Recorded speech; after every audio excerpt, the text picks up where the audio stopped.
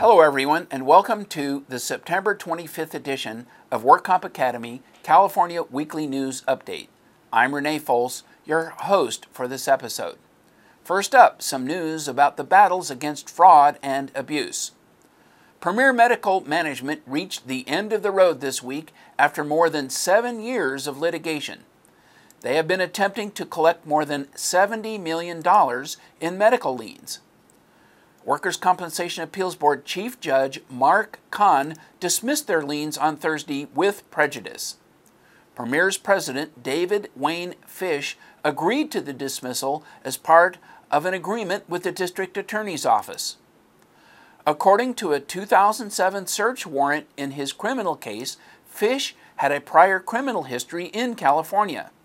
In 1994, he pled guilty to 17 counts of illegal payments for patient referrals, 2 counts of illegal payments for workers' compensation referrals, and 1 count of false statements to obtain workers' compensation benefits, and 2 counts of perjury. In May 2008, Premier lost their appeal of an attorney fee award against them amounting to several $100,000 in favor of SIGA and other carriers. Those of you who still have liens pending should see how this dismissal might affect your position. There are more stories in the news this week of investigations using social network site information. A judo instructor in Florida who had claimed total and permanent back injury has been discovered posting dates and locations of his judo classes on his Facebook page. An injured rodeo rider supposedly unable to get out of bed was filmed riding a bucking bronco after investigators found his posted competition dates. There have been several cases of claimants who play in rock bands who posted their engagement dates, leading investigators to concerts with strenuous physical performances. And a Nashville TPA found a claimant's Facebook posting, leading investigators to his business of selling beef jerky at flea markets, which compromised his workers' compensation claim. In other news, the City of Los Angeles is resolving a long-standing battle with the city controller over their efforts to audit the city's workers' compensation program. Newly appointed City Attorney Carmen Trutanich agreed to allow City Controller Wendy Gruhl to audit the workers' compensation program after years of legal maneuvering seeking to restrict these audits. Trutanich stated he welcomes this opportunity to test and, if needed, improve the efficiency of the city's workers' compensation program. However, the controller claims that Trutanich is somewhat inconsistent since the litigation over this issue is not fully resolved. A status conference in the long-standing civil case is set for October 6th.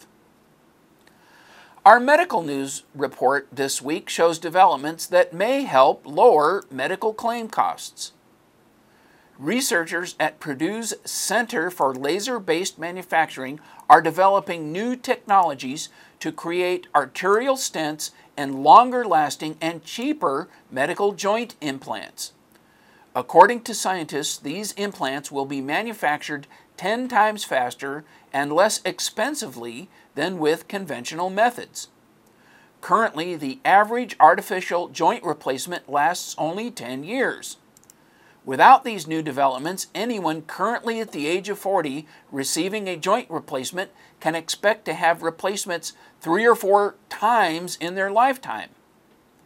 The anticipated lower cost of manufacturing should translate into lower lifetime medical reserves for injured workers with artificial joint replacements. Also in the news, the cost of opiate painkillers are out of control. The CWCI issued a spotlight report this week on Schedule II medications.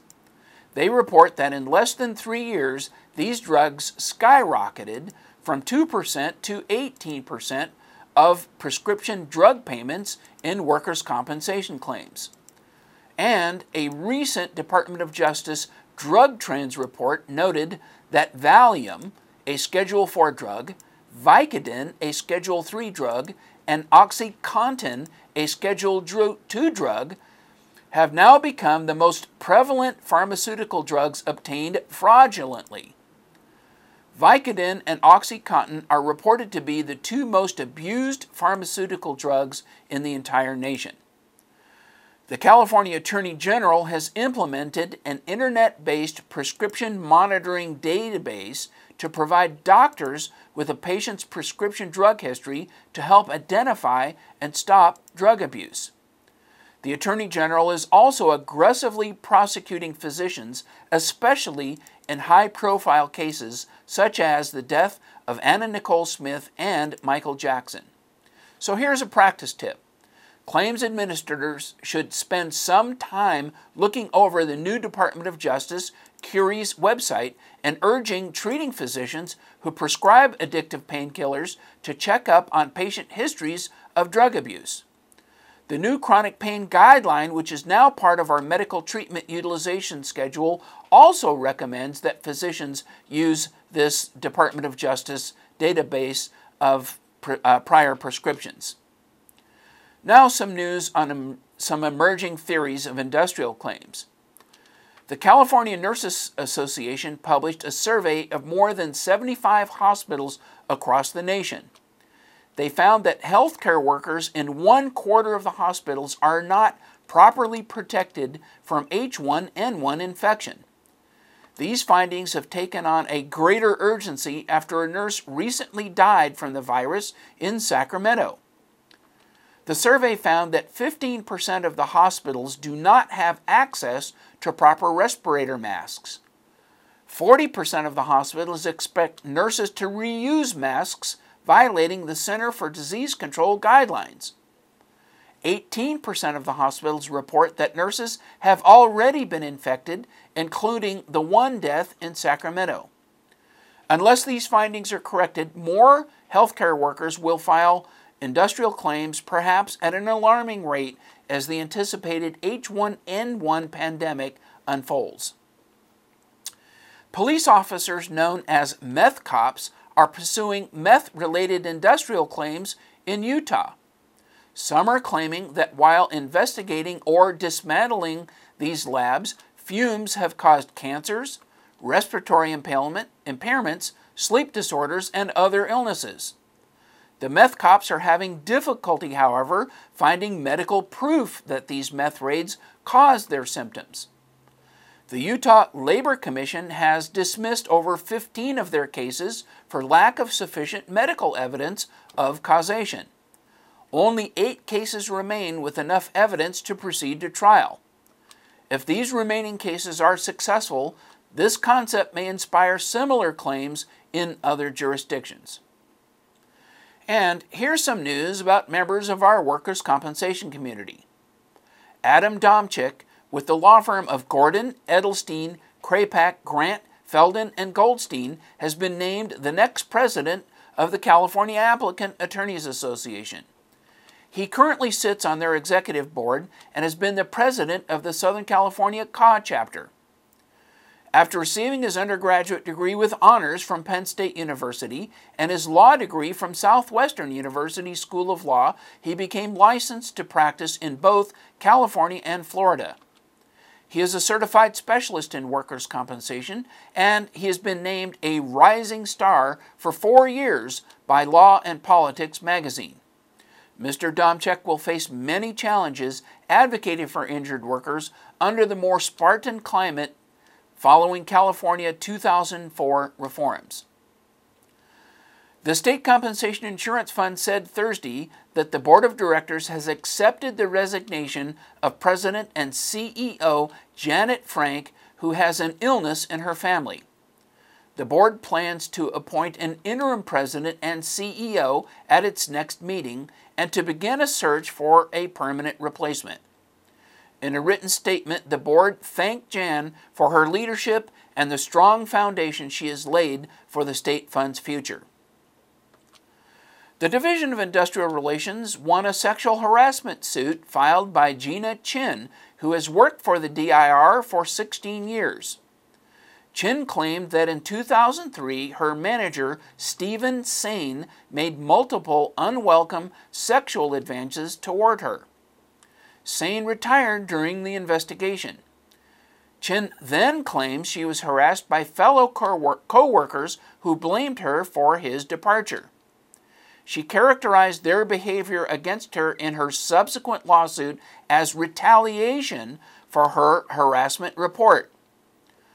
Her claims were dismissed by the Superior Court since she did not file the DFEH claim on time and did not pursue a civil lawsuit within 1 year of obtaining her right to sue letter. With respect to the retaliation claim, the court found that the behavior of coworkers is not the same as retaliation by an employer, which would be a violation of state and federal law. The Court of Appeal affirmed the dismissal in an unpublished opinion. And here's what's coming up next week. Saturday, September 26th, the 2009 International Symposium on Life Care Planning will take place in Chicago. On Thursday, October 1st, the Court of Appeal will hear oral argument in the City of Los Angeles versus WCAB Foster case, which involves credit for death benefits paid to an estate before portions of Labor Code Section 4702 were declared unconstitutional. Information about these and other events can be found on our website by clicking the Work Comp Calendar tab on the top corner of our homepage. That's all the news and events for this week, and please check our website daily for news updates, past editions of our news, and much, much more. And remember, you can subscribe to our weekly news podcast and special reports using your iPhone or your iPod by searching for the Work Comp Academy in the iTunes Store. I'm Renee Foles. Thanks for joining us, and I hope to see you again next week.